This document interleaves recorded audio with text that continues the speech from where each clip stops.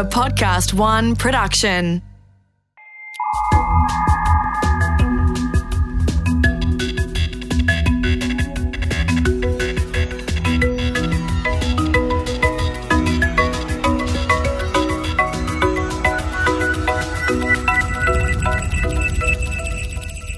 We live in a world of cars that can drive themselves, of computers that can speak and listen, of cities that share, of vacuum cleaners that spy, a world where all of us walk around with all of the world's knowledge in the palm of our hands.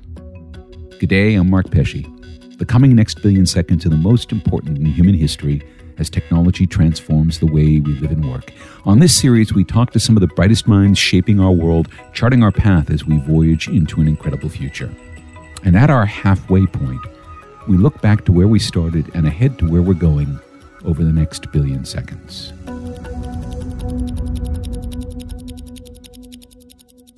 We launched the next billion seconds in an open-ended chat with one of the best thinkers I know. Jon Alsop wears many hats: writer, speaker, organizer of amazing conferences. Underneath all of those hats, there's a mind that is constantly touching the edge between the present and the future. It's in the space between those two, between what is happening now and what we think will soon happen. That's the space Jon occupies. And if it occasionally gives him a distracted look, it's because he's already somewhere else, somewhere we will all soon follow. It made sense at this halfway point in our first series to circle back and have a chat with Jon. We've covered a lot of ground, and maybe it's time to have a crack at drawing a bit of a map of the next billion seconds.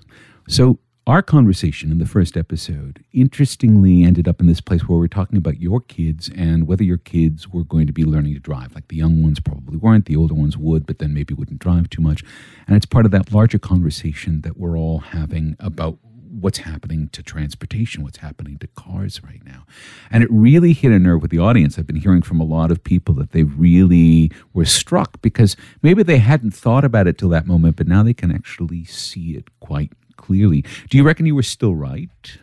That's a really interesting question. So a person who's thinking I very much appreciate it. His name is Tom Coates. So Tom lives and works in San Francisco, has for many years, has worked at Yahoo, but is originally British, and he's very much lives in this space of connected things and so on.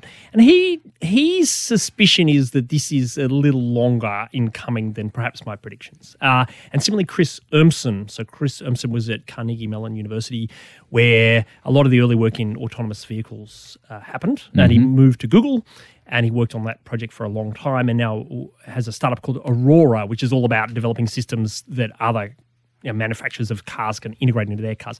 And he feels it's actually it's a 30-year project where this sort of level 5 autonomy, which you've mentioned before, where essentially the cars get us from point A to point B without any driver interaction, is perhaps within some constraints, such as reasonable weather or on certain roads, relatively close at hand. Whereas being able to go to any place in any weather condition, in any lighting condition, maybe even decades away. Well, and those, of course, are all the edge conditions for human beings, too. Those are all the conditions that are really hard.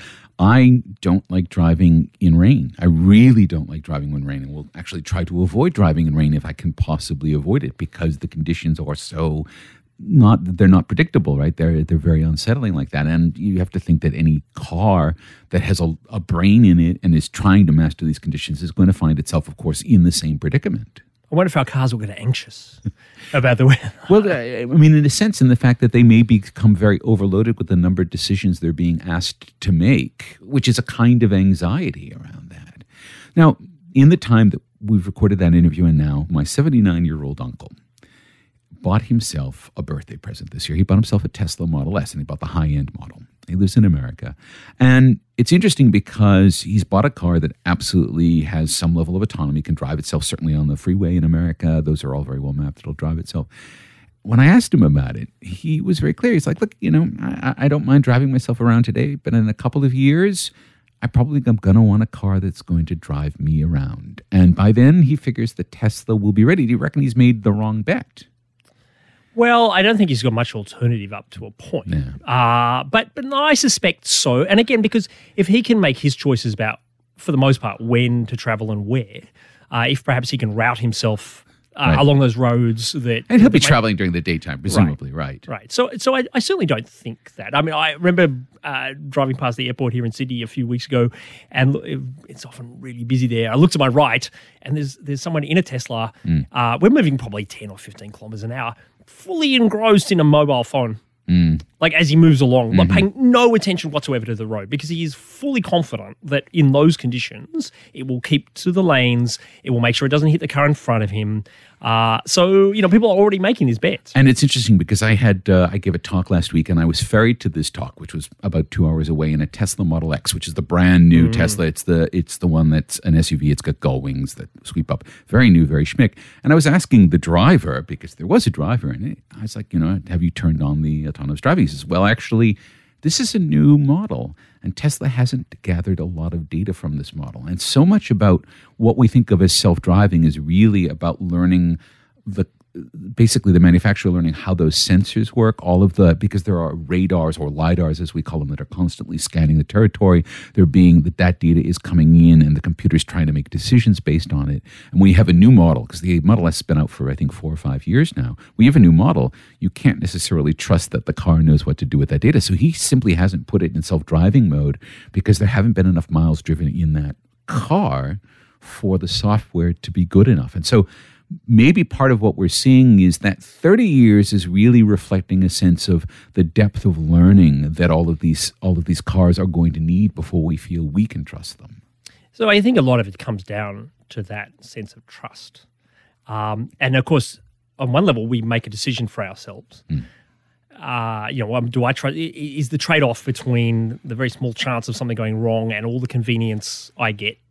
We make that decision by ourselves, but then there are second-order implications for the people around us, right? So, I might decide that it's fine for me, but if I'm going to have an accident, then it's going to involve someone else. Yeah. And have I the right to make that decision, which ties back to what Genevieve Bell was talking about in terms of the ethics we build into our algorithms about, do I save the school children or do I save the driver? These are decisions. Who gets to make that? Is that the top level upgrade to save you rather than the... Well, on that note, so we just had Hurricane Irma in Florida. And as people were fleeing Florida, Tesla pushed an update out to all of the Model S's, because it turns out that the Model S Tesla, its range is limited not by the capacity of the battery, but by the software that's running in the car. And so they actually pushed out an update that gave all of those lower model Teslas higher battery, in other words, higher mileage capacity, just by changing the software. And again, people got quite upset about this, because you're thinking, well, wait a minute, you mean I have to pay more to get more mileage out of my car, but my car is essentially the same as this other car? And it was surprising to people that that's the case, but it's the same thing in an internal combustion car, where your engine has a computer in it that's tuned for a specific level of performance that you pay for. For example, the GTI in the Volkswagen cars is the same engine, and people mod the chips in them, which voids their warranty. But there are ways in which you can upgrade the chip in your non-GTI Volkswagen to get GTI performance. I did see that thing where people are outraged that in fact there was no limitation other than simply the software license. Okay, and this actually comes in very nicely into really what we were talking about with Andy Pauling, with services and surfaces and the way these things present themselves, because the Tesla presents itself as a very sort of schmick surface. It's very nice, it's very clear, and you don't see all of this furious tuning that's underneath it, that's under control, that's a service that you're paying for and that you're interacting with. And, Andy seemed to say that what we're doing now is we're tending to produce these incredible surfaces in order, in some sense, to hide what's going on behind the scenes. That what's going on behind the scenes isn't just trying to cover up things the manufacturer doesn't want to know, but it's also covering up things that the manufacturer is doing that it doesn't want you to see. Yeah, I guess, that's effectively how marketing has worked for a long time, I guess, packaging up complexity and selling it as a simple set of desires or outcomes that we want. Right. But perhaps we're seeing that embedded into more and more sophisticated things. Well, since we had our conversation with Andy, Google Home has been released across Australia. You can't go anywhere, but they're selling lots and lots of Google Homes. And it's really interesting because you think it's going to be this great device. You can sort of conversationally talk to it. You can ask it to do things. And of course, as soon as we got one, we said, okay, Google, play the next billion seconds. And it immediately said, I'm sorry, I don't know how to do that yet. In a very nice, sweet voice. But it was because no one had built the skill or the software that it needed. So it's, in some sense, it's not intelligent on its own. It gives that surface appearance of being smart. But in fact, it's just the top on top of all of these other things, all of these other pieces that need to be built. And so you can have this appearance of something being smart or seeming smart, but underneath it's actually all just plumbing and wiring and the bits that we don't want people to see because somehow it loses the magic. It reminds me a little of the Turing test. Okay, so the Turing test, for example, we take you, John, we put you in a room and we give you a little computer screen. And actually, in fact, what we'll do is we'll give you Facebook Messenger, all right? And messages will come in and you'll have a conversation with someone on Facebook Messenger. And over the course of that conversation, you have to make a decision whether you're talking to a machine, a bot, or to a human being. And that's called the Turing test. And so Alan Turing, who kind of is a great genius of computing, really, he kind of came up with that idea 50 plus years ago. Oh, yeah, 70 years ago. 70 years ago now, for how we might determine whether something's intelligent or not. And to some extent, we haven't actually got much better at coming up with a set of criteria for determining intelligence other than, if it walks like a duck and quacks like a duck, then it's a duck. So to come back to the Turing test idea is, all these intelligent agents, Cortana and Siri and Google Home and Alexa, they're all faking it, obviously, up to a point. But is it fake it till you make it, or is it just always going to be faking it? Well, that's a really interesting question. It comes back to your Model X observation about how Tesla's approach to autonomy has been to learn as people drive. Right. So essentially, the process is every car they put on the road is sensing the world and feeding this data back. All right, and this is a really important point because, again, it comes to that idea that these things hide how much they're surveying. But Tesla uploads all of your driving every night back to Tesla, and when you sign your warranty agreement, you agree that that car is going to upload all of that data to Tesla. And if you have an accident with your Tesla, you don't necessarily have access to that data. It's all of that as well. Absolutely. So the way Tesla goes about learning, or creating autonomy or intelligence of some description, is essentially to take something that's pretty dumb and learn as you go.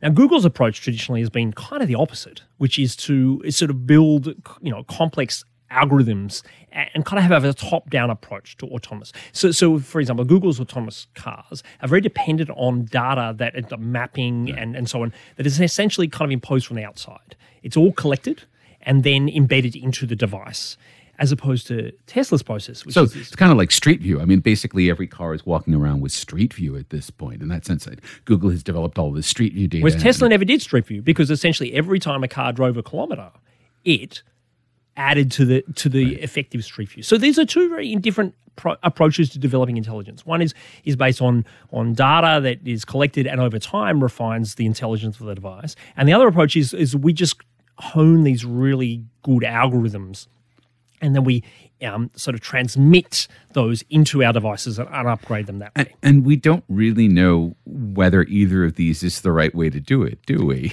Well, what is the limit? We haven't done it before. What's the limiting factor? So if you look at the earliest years of artificial intelligence, what were the constraints? We didn't have very large data sets. We did not have very much memory. Right. And we had very slow computers. So the focus was largely around algorithms, as creating. So the algorithm is to create a model so that the computer would then be operating from the model rather than from something it had learned by discovering the environment, because we just couldn't get computers to learn at that point. So a great example of that is a machine translation from one human language to another, which in the earliest days we thought was going to work by completely understanding all English language syntax and grammar and so on, and then completely understanding all Japanese grammar and syntax, all the rules, and then essentially mapping one set of rules onto the other. And languages don't work that way. They tend not to. Essentially, the way in which an algorithmic approach is, we learn all the rules and we use those rules to transform one language to another, right? So essentially we capture all the rules, like humans analyze all of English and come up with all the syntactical rules. And that's a set of instructions that we can then give to a computer and say, when you get this word, then you do this thing, as opposed to simply saying to a computer, here's a whole bunch of stuff in English and Japanese that are the same thing. Go and learn how it works. Right? So that's kind of the two different approaches. And that's the Tesla approach, as opposed to the algorithmic approach, which is very much Google's approach. But here's the thing, just on that note. So I was in China in July, and I was in Shenzhen, which is sort of the electronics capital of the world, with some friends who wanted to get their iPhone fixed. And a very sophisticated repair, but that's actually the best place in the world to get this done. And so we wander up to a counter which says iPhone repair in English. And we try to engage them in conversation. And at a certain point, what happens is they produce their smartphone, they talk into it in Cantonese. It translates to English, and we read it. It says, oh, well, what do you want?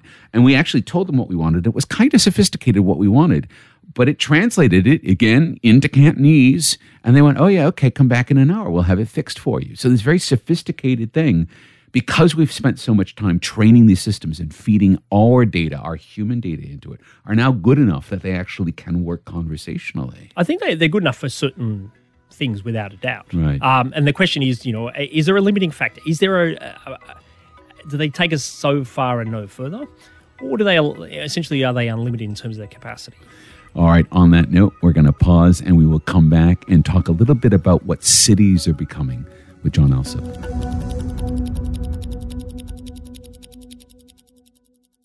And we're back reviewing the half series with John Alsop.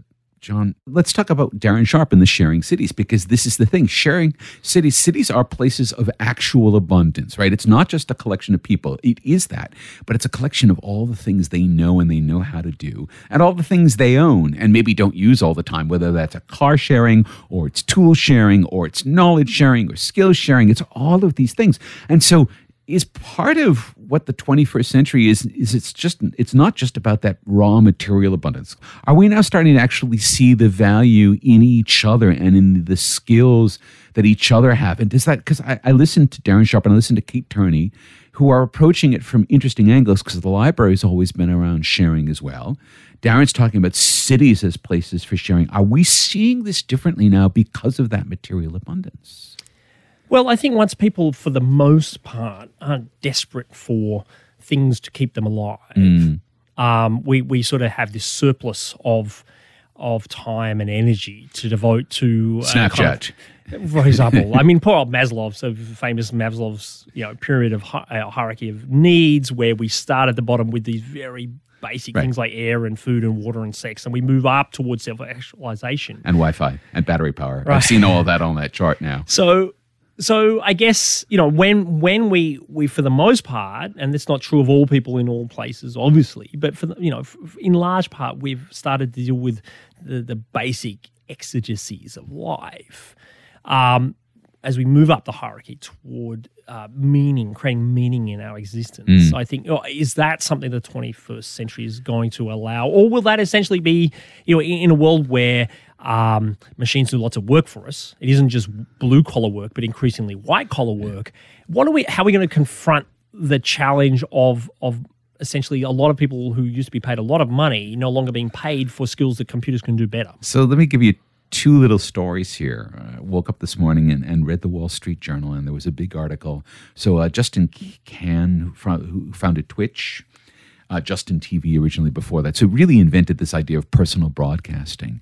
His latest startup is basically taking all of the law stuff that goes on in Silicon Valley and building systems for it. So he wants to not so much put those lawyers out of work, but make it much cheaper for small businesses to have access to high-quality legal work. And I was talking to a lawyer in Australia who's doing exactly the same thing. Partially because startups don't have a lot of money, but they need a lot of legal work, but partially because she's actually trying to decrease her own burden. Now, that's sort of one data point. But yesterday, another lawyer who's about to retire, he's very senior, but about to retire, he said, I can totally get how the lawyers will be using artificial intelligence and will have better lawyers because of that. But there's this whole range of lawyers who are just coming into the field, and they've only worked, they're just graduating, and they won't really be good for much until they've worked for 5 years, because it kind of takes you that long to sort of learn all the stuff you need to learn. And a client's not going to pay for that, because the client needs to get the high quality from someone who's actually been through that process. And he asked me, he said, Mark, look, if we have this world where you have these lawyers who have great artificial intelligence and they're really, really productive, who's going to be training these people as they're coming into the field. And I had never thought about it before that, but it's like if we go super high end and we keep these really high end jobs, and I think we will, like there will be professionals who will be rock stars because they've got all of the tools that they need. How do you train the next generation of rock stars? I don't have an answer to that. I don't think anyone does yet because we've never had this question before.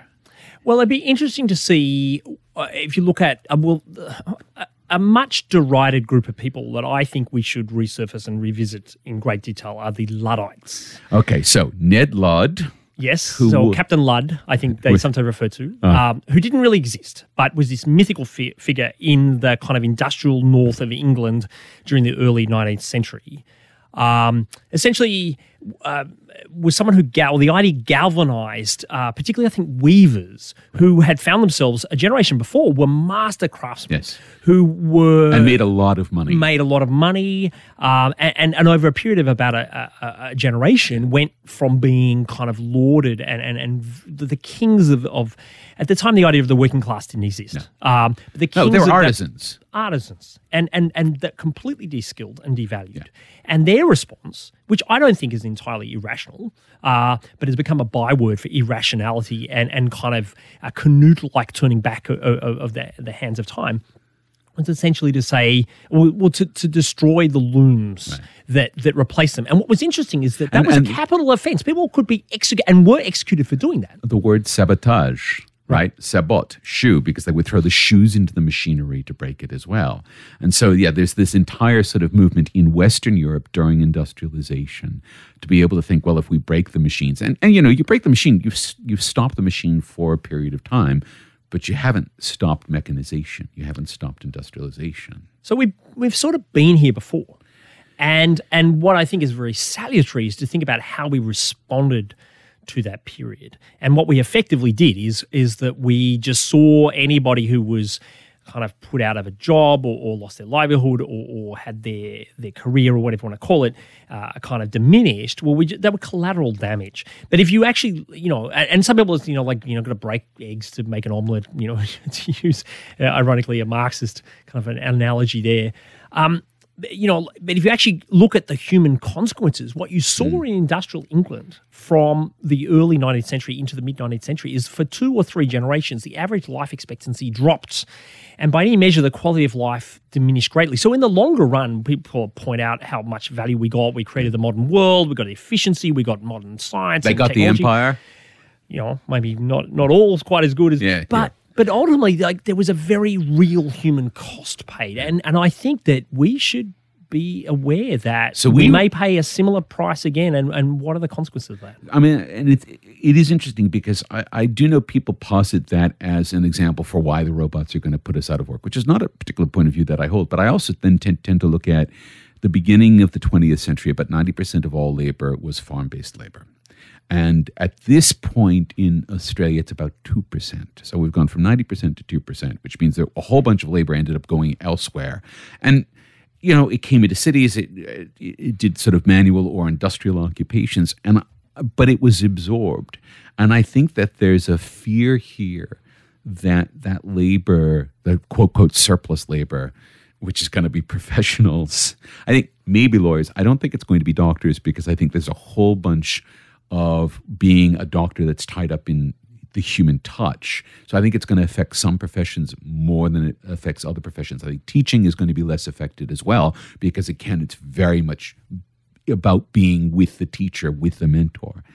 But in the cases where it's not, there's going to be a lot of other labor that's going to get freed up. And I guess the question is, in the 19th century, people just said, well, yeah, good luck in the slum. That's one point of view, but then the other point of view is being able to say, well, okay, wait a minute.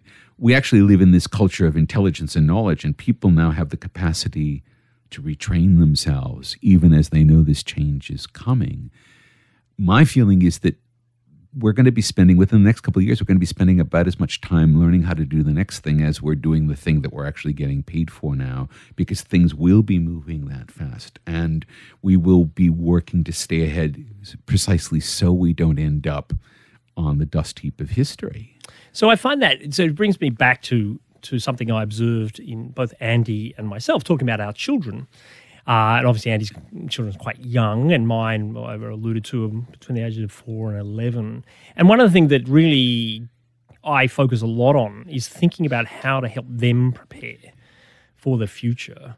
So obviously there's been a big thing about Hours of Code, Code Club, and these are great things. I could go into great detail why I think kind of coding, programming is effectively like the literacy of the last 150 years. It's learning how to think in a logical sequence of steps, which is important. I think there's the thinking process, but I also think then there's the consequence of being able then to manipulate devices in a way that goes beyond their standard settings. So for me, I expose them, and it's not necessarily like I've sat down, we've done the hour of coding here and so forth, but it's more exposing them to that way of thinking. So there's some really interesting games you can get on smartphones that allow them to, say, move a robot around a space that uses programmatic thinking, but you're not writing if then else for, right. But you're exposing, and so kids who aren't even literate, they can't even read, they know the idea of a forward and back and left and right, and so even pre-literate age, they can kind of be using that approach to thinking about how to manipulate a virtual world, which essentially all programming is manipulating something virtual through some sort of language or other interface. Right. So really what you're doing is you're getting, in the same way that you would be reading to them very young, you're really showing them that the world that they live in has this quality of programmability. Absolutely. And I think the other thing is that for the most part, people are afraid of technology. I think they're afraid of science and technology broadly. Even when I was growing up, I remember having a wonderful teacher in year 5, but her response to doing maths of a morning, I have a degree in mathematics and something I particularly enjoy even if I'm not actually all that good at it, she would be like, maths books out quickly. It was like we're pulling a tooth. We'll just get it out of the way. And now my 9-year-old, who loves mathematics, like her way of calming herself down at night before she goes to sleep is, Dad, can you give me some more maths problems? It warms the cockles of my heart. But even in her, she talks to me about how other kids at school find this kind of literally weird that she likes it. So I think that we have this fear of science and technology, where I don't know whether we're afraid of it being hard or us looking stupid. And to be quite, if there's one single thing I want to overcome with my own children, but more broadly for everyone, children and otherwise, is that let's get over this fear and anxiety about science and technology. I actually think that in the same way humans learn to speak and read almost by osmosis, I actually think we construct blocks on people's capacity to reason scientifically and technically that, if we remove those, I don't think actually people are good or bad at science. I mean, there are some savants who are just extraordinary in mathematics. I'm not one of them. Like, I was in classes with them. They taught me, and what they're capable of doing is almost unimaginable. But for the most of us are just really quite good at logic. I mean, humans are really good at logic, except if you dress it up in kind of formal terms, and we tend to be terrified. So I would address this by saying I actually don't think that many people aren't actually good at science and technology. We just think we are because we have these societal cultural constructs around these are geeky, nerdy people who are good at science and this is the rest of us. Let me give you my own take on it. I think that people are terrified of being wrong. Yeah. And the thing they maybe don't remember is that science is actually predicated on being wrong, not on being right. That's the mistake people make. Science is actually predicated on being wrong and learning from your mistakes. Max Planck, who's one of the great scientists who kind of invented quantum theory, has a marvelous expression, which is science advances one obituary at a time. Yes. And, it sort of just goes to show that kind of even the greatest scientists of his day, he observed, the Rutherfords who kind of, explored the atom and come up with the atomic theory. When they reached quantum theory, they were just completely incapable of embracing it. And they needed to effectively die or retire in order for science to continue. By the time your 11-year-old graduates uni, so in like a decade, we don't really even necessarily know what kind of career options there are going to be for her at this point. It's interesting. I really found, like, Genevieve's had a couple of just incredibly insightful observations that I'm rarely blindsided by people's observations. I normally have been exposed to that, but the observations similarly that with coming back to the steam engine, then became the train became the railway, and whole new kinds of professions, such as an engineer, emerged in order to sort of scale up these changes. And I guess, I'm interested in what are these things that will emerge that... So let's tie this back in, because again, we see this bottom up, we're learning about the world to be intelligent, and this top down, we've learned about the world, we're going to feed it into all these devices to be intelligent. And in some ways, it looks like a lot of the opportunity is going to be around figuring out which of those is appropriate in a given situation, putting it to work. Because very little of the world that we're in right now actually is all that smart. There's a lot of potential to make stuff smart, and stuff's connected together a lot now, which can be good and bad, but not a lot of it's really smart yet. We have like the occasional self-driving car, which again doesn't drive that much around. And so it may very well be that by the time your eldest has graduated, that's actually going to be front and center. We're actually going to be running around trying to make everything as smart as possible, because there's a lot of value for us in that. But the process of making everything smart, it's a very human process and takes someone who's got skills there. It does. You sort of wonder at what point, does that scale to lots of people, or do you just need a small number of those people? Well, there's lots of things in the world, though. Well, I guess there are a lot of things. But even if you take a look, to come back to the idea of a city, and Darren really has this methodology of mapping out all the assets in a city.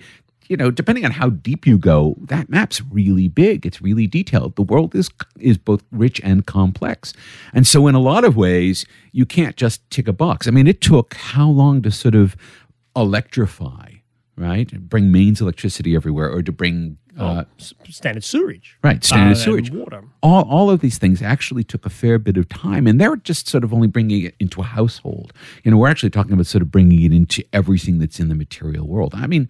Will we be quick about it? Well, it's going to take about 15 years to get from the iPhone being introduced, so 10 years ago, to pretty much 80% of all adults on the planet having an iPhone. That's pretty amazing, or not an iPhone, but a smartphone. That's pretty fast, but that's just one thing.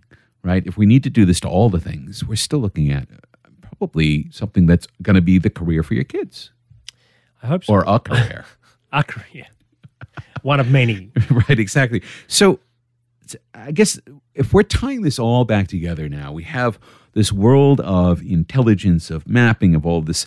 And of course, when Genevieve and I were in studio was the same week that the Roomba had been exposed as a spying device, that people had vacuum cleaners, that in order to learn about your house, like a Tesla, it was going to run around the house and build a map of your house by exploring all the nooks and crannies, because it had to vacuum them.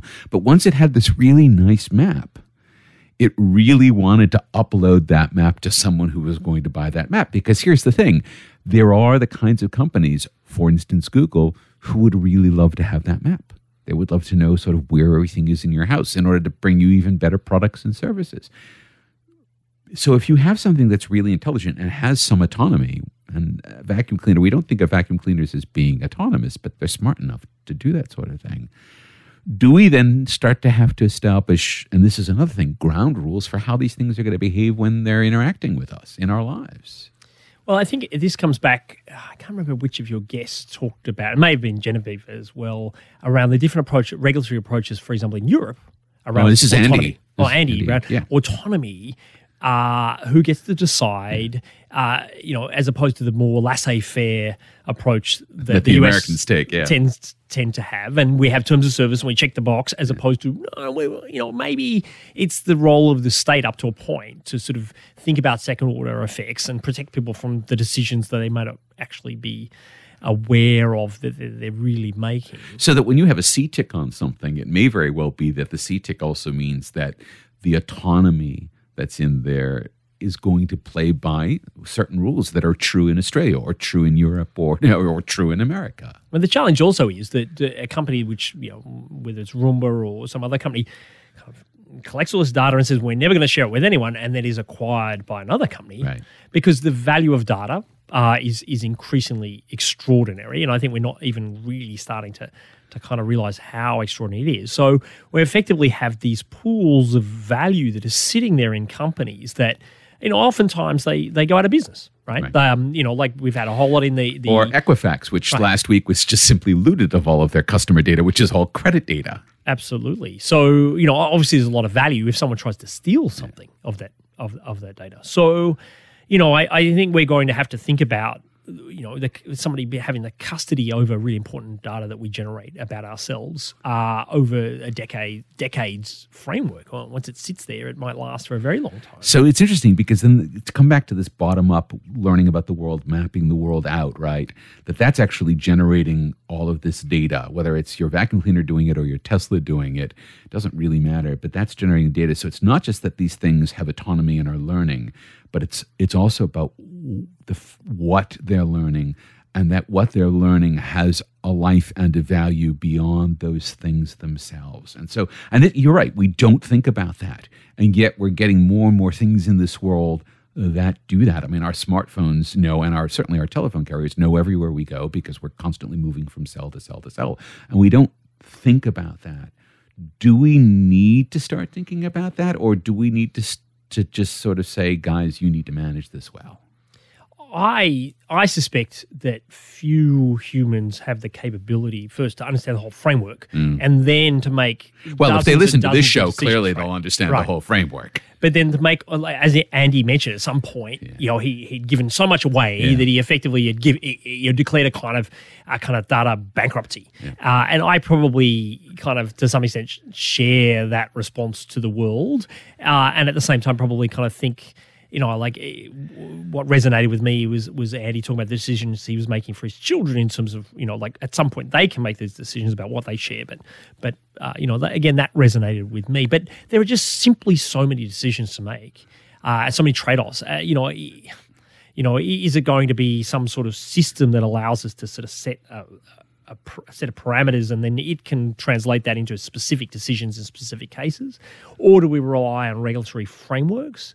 The US probably isn't going to go down that path. The EU is much more likely to be. Australia probably sits in the middle of those two kind of. But this ends up being, I guess, the question that we can sort of end on, which is we're just in starting to explore this world. What we've learned is that all of the learning that we're doing and all of the devices that we're creating that are learning are simply producing more and more questions. Which I guess is what humans have done since they first kind of burnt themselves on a forest fire and smelt the burning flesh. I thought, that smells quite nice. And on that mildly cannibalistic note, John Alsop, thank you for joining us. And I hope you can join us at the end of the series when we're going to do a complete recap. I look forward to that very much, Mark. We hope that this chat with John Alsop has got you to thinking, and if so, we'd like to hear from you. Drop by our Facebook page or send us a message on Twitter or visit our website at nextbillionseconds.com. Tell us what you want to know about the future. We'll do our best to bring it to you in a future episode. In the next episode of The Next Billion Seconds, we'll be talking to media pioneer Rob Tercek about the way the world of media shapes how we think and feel. The Next Billion Seconds is recorded for Podcast One. Recording and production assistance is provided by Alex Mitchell. Audio production by Nick Slater. Music by Kirk Godfrey. For more episodes, head to podcastone.com.au or the Podcast One app. This is Mark Pesce, thanking you for listening.